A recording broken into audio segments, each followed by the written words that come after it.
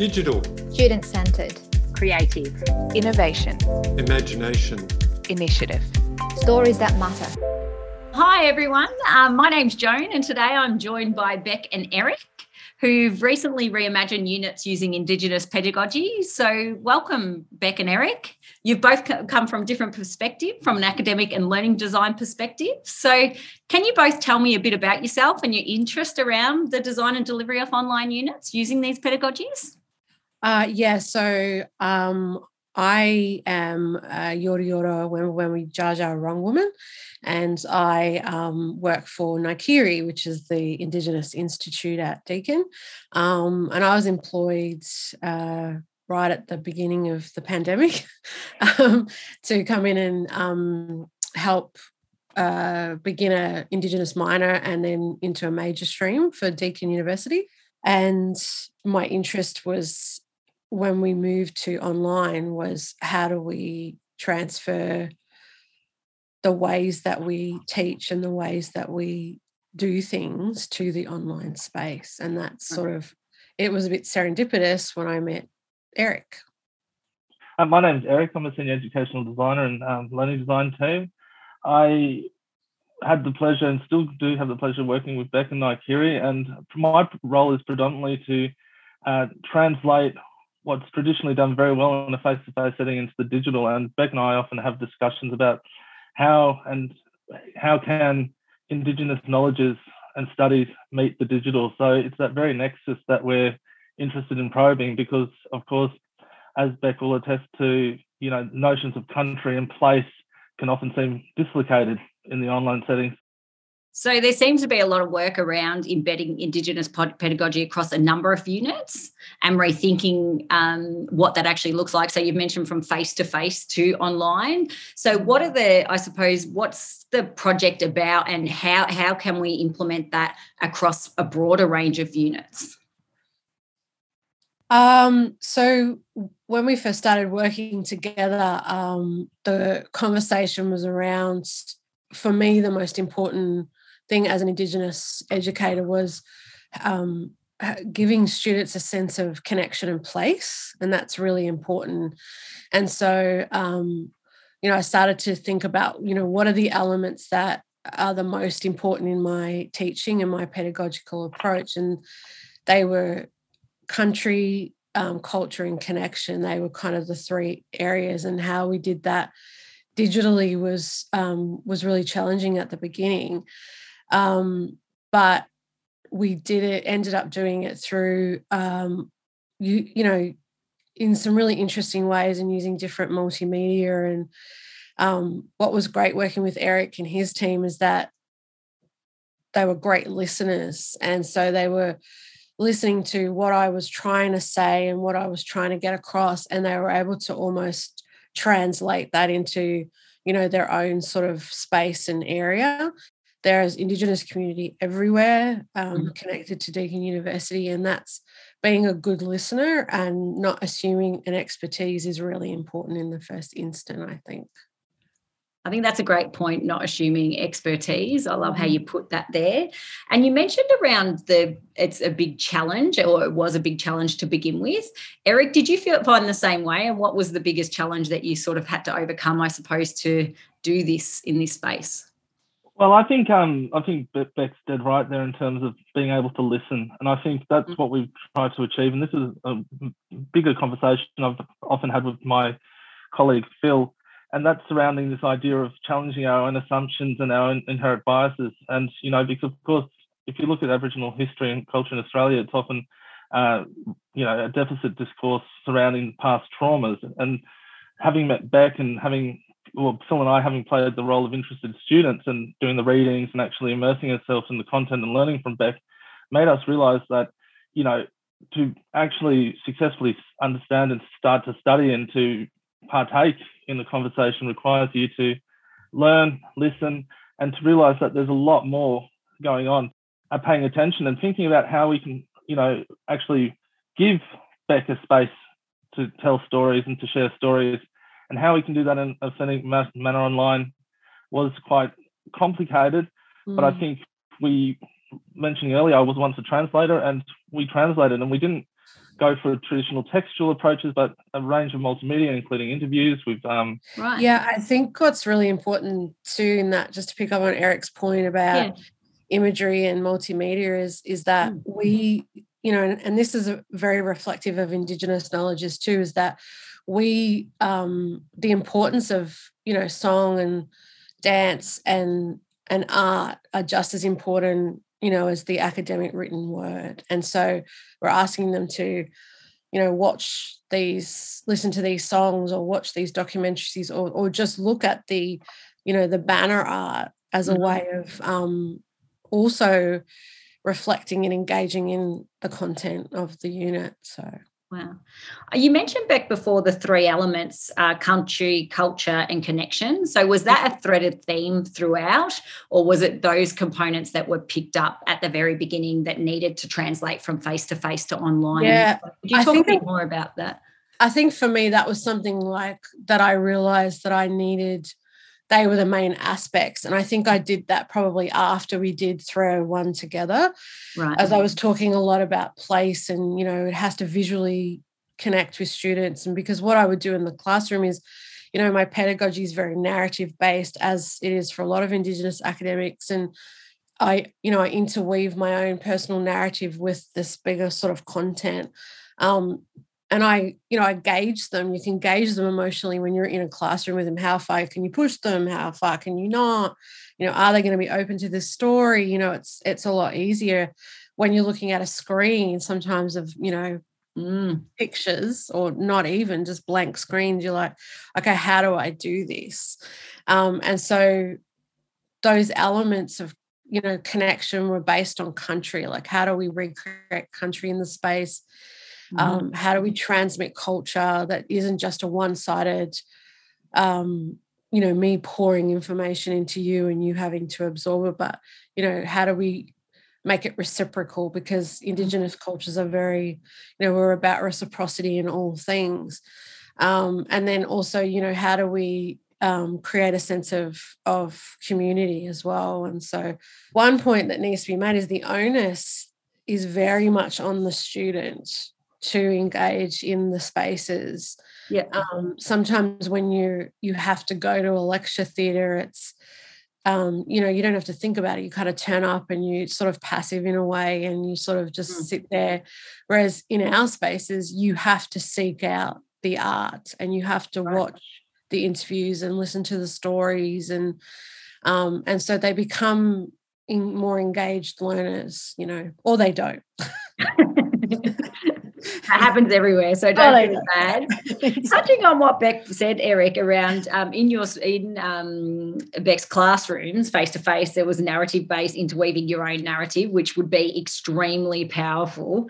I can only imagine the challenges that you had converting this, I suppose, to a multimedia platform. What was your process, I suppose, that you went through, you and the team, to actually make sure you didn't lose any authenticity in that process and that powerful voice coming through? Well, I think it's often, audience purpose form, but also medium and form are very, very important. And I think initially, due to COVID, we did a shoot with Beck in the studio at Burwood, which worked out really, really well, but it felt unnatural. So we were actually quite lucky because Beck actually held a exhibition at Deakin Gallery called Grounded in Flux, and she had a Sovereign Threads, which was a collection of Professor Gary Foley's politically inspired T-shirts over the years. And we were able then to actually, well, Phil and I particularly, we studied, we had a conversation, and we invited Beck to actually sit in her space that she had created that reflected so many important aspects of her identity. Well, I'm not going to speak about identity, sorry, Beck, but your person, that we then taken that role after many conversations, and we'd listened to the lectures, we'd done everything. So we didn't want to replicate what was already being done well, but we were able to, in that space, with the political T-shirts hanging, and in that space, allow Beck to kind of sit down and tell us more of her stories. And we asked questions which built on the lectures, and some of it was really raw in terms of emotions regarding stolen generations, but also uplifting at other points in terms of, entrepreneurship, or at that point when it was still reclaiming the flag. Apart from the excellently scripted questions.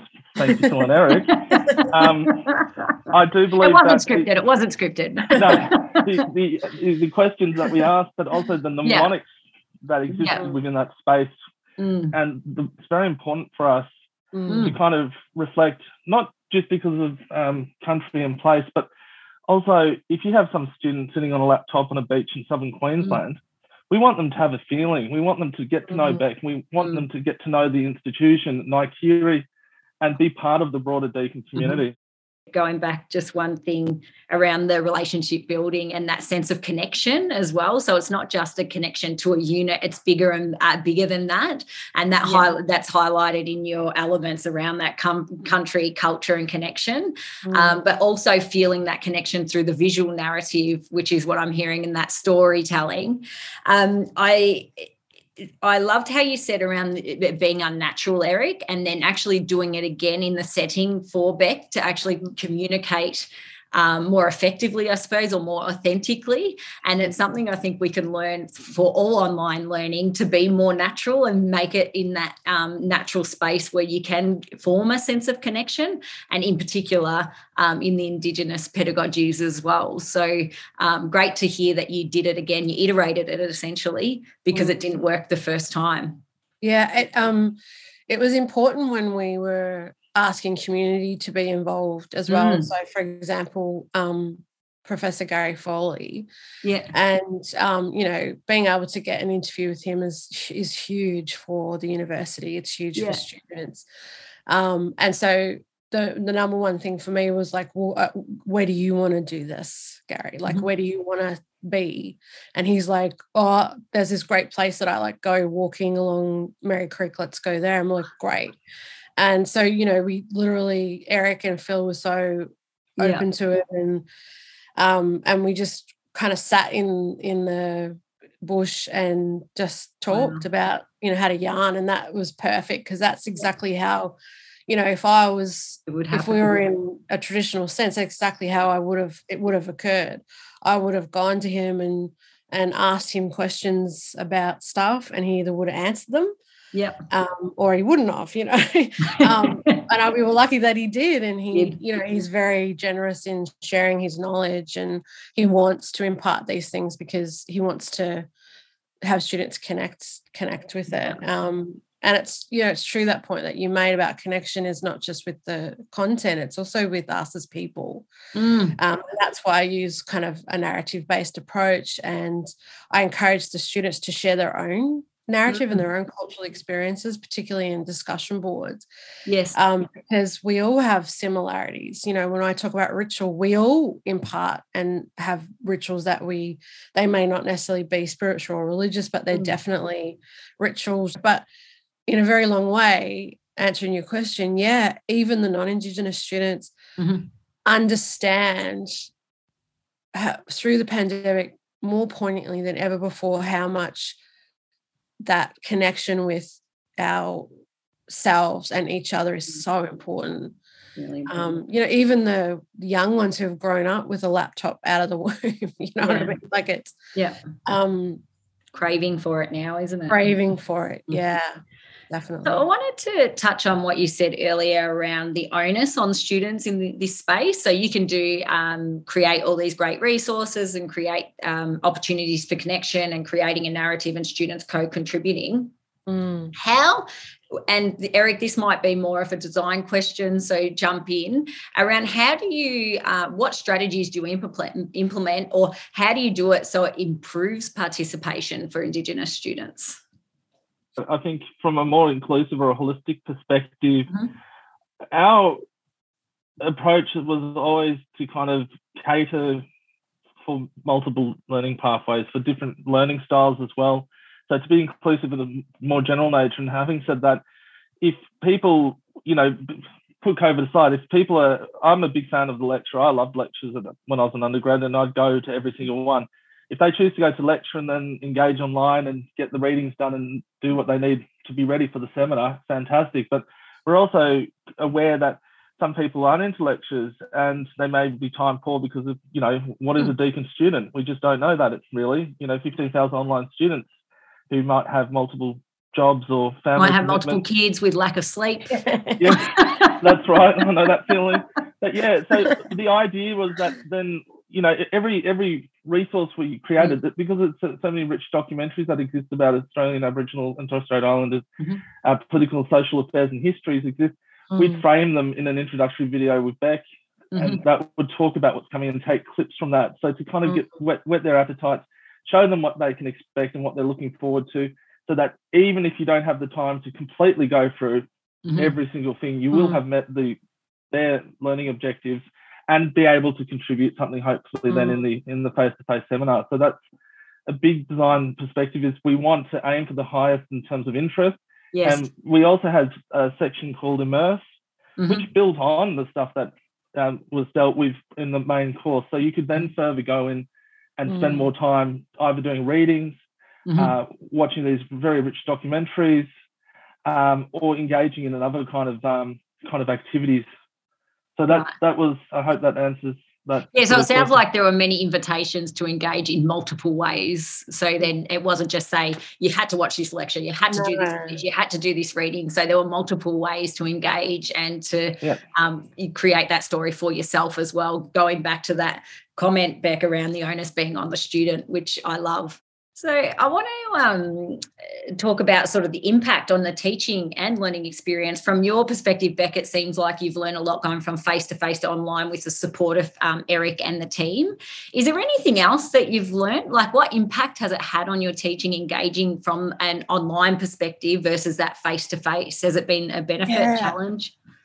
Yeah, it's a good question, because when it first came off about the Cloud First pilot, and I was just, if she was here, she would have tested it. I was like, it's not going to work. We can't do anything in the digital space. Like, how is that going to work? No, that's not what my pedagogy is. And I was very resistant to it. But meeting Erik and the team and, you know, being able to build that relationship and trust them was massive for me.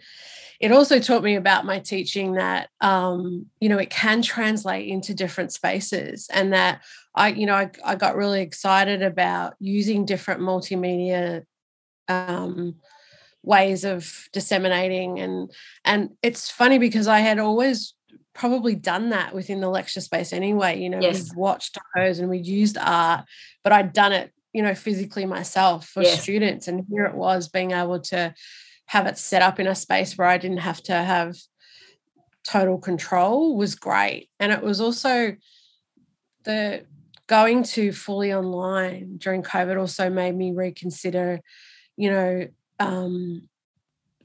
the foundation of what I wanted to get across, as I mentioned earlier, and also really reassess, trying not to be reactive in my teachings to any situation, COVID, whatever it is, being sort of authentic to who I am as an Aboriginal woman. And, you know, could I front up in community with my head held high that, you know, I educated students who potentially are going to work in my community? Yes. That's sort of how I keep track of things, really. So that seems to be a massive transformation that's occurred due to going online. And it's interesting that you say at the beginning a resistance to going online, because you can't imagine how it's going to look or where the message is going to go. And I think this is true for a lot of teaching and learning, is that face-to-face to online, without the support of your likes of senior ed designers like Erik and Philip and the team. They've got the vision, they know how to work that space, you're the expert in your area, and combining that, having that listening, that conversation, that dialogue is so critical to create that whole resource versus you trying to do it as yourself in your physical self. Erik, did you want to add anything to that? I think so as well, and I think a very good friend of mine, Danny McCarthy, and I had to give her a plug, once said to me, I'll send her this bit. there's no original genius, and that there's a truth in that. There is truth in that, in the sense that, you know, one person can't imagine it all, but bringing together and working together with people like Phil, Jace, Leah Pitsivitz, who did the kind of the visual art, also Beck, to kind of not mediate relationships, but all come together with our own strengths and work one-on-one really, really, with Beck and also Jazz and other units we've done, Mm. really does elevate us and bringing us all together to kind of produce this kind of work, which otherwise, I dare say, wouldn't have happened. And all of us coming together, and particularly the conversations, the thought process, that's what makes it. And I think the allowance, and thanks to Beck for for creative flair, the risk, taking a punt, you never know how it's going to work, but that's what I'd say about that. I think it's just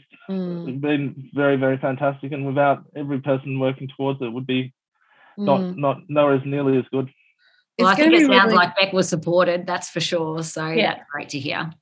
Listening to you both, which is incredibly interesting, may I add,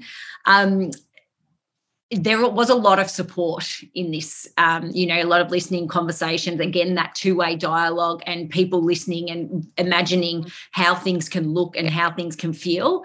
Have you got any tips if people don't have the support available to them, what they could do to implement anything in their online unit today? So where would they get started, I suppose?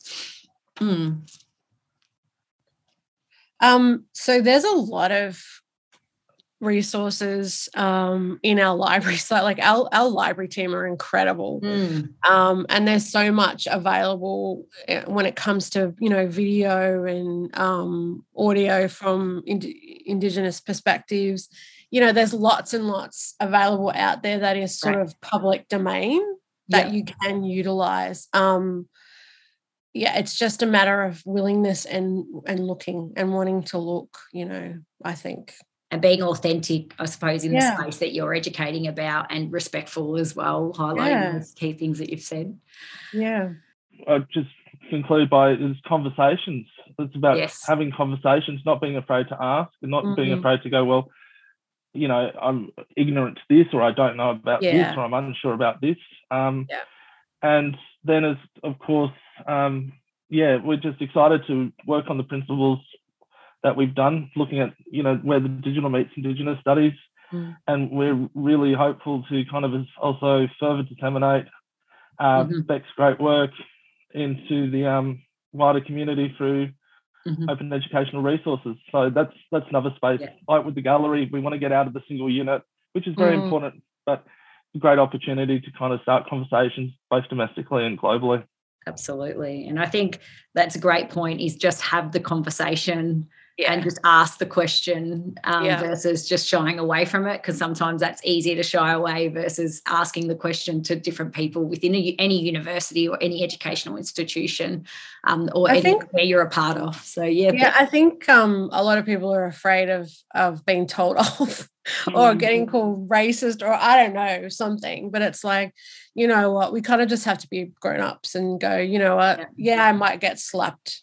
I'm saying metaphorically, but at least I'll learn, like every mistake you make or every time you get pulled up by someone, it's just a learning tool. I can't tell you how many times I've probably said the wrong thing to one of my aunties or uncles, or I've just got stone silence, or, like, oh, okay, not ready for that question yet. Right.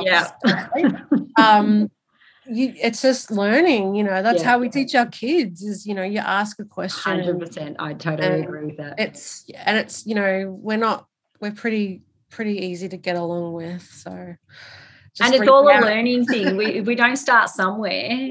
You get nowhere, right? So in these things and having these conversations and being so generous with your resources and making those open educational resources, it's really, really powerful for educators like yourself to do, and the support that Erik and the team has given you as well to translate that is so empowering for so many educators, and will give a platform for people to be able to embed this and start a conversation and then continue to have that conversation. So I want to thank you both for your time. It's been really powerful, I would say, and the strategies that you've talked about, and that connection and that conversation and that listening, and there's so many layers to this, but I'm so glad that you've been able to get to the place that you have where the digital meets the Indigenous studies. So well done, and thank you for your time. Thanks very much, Jo.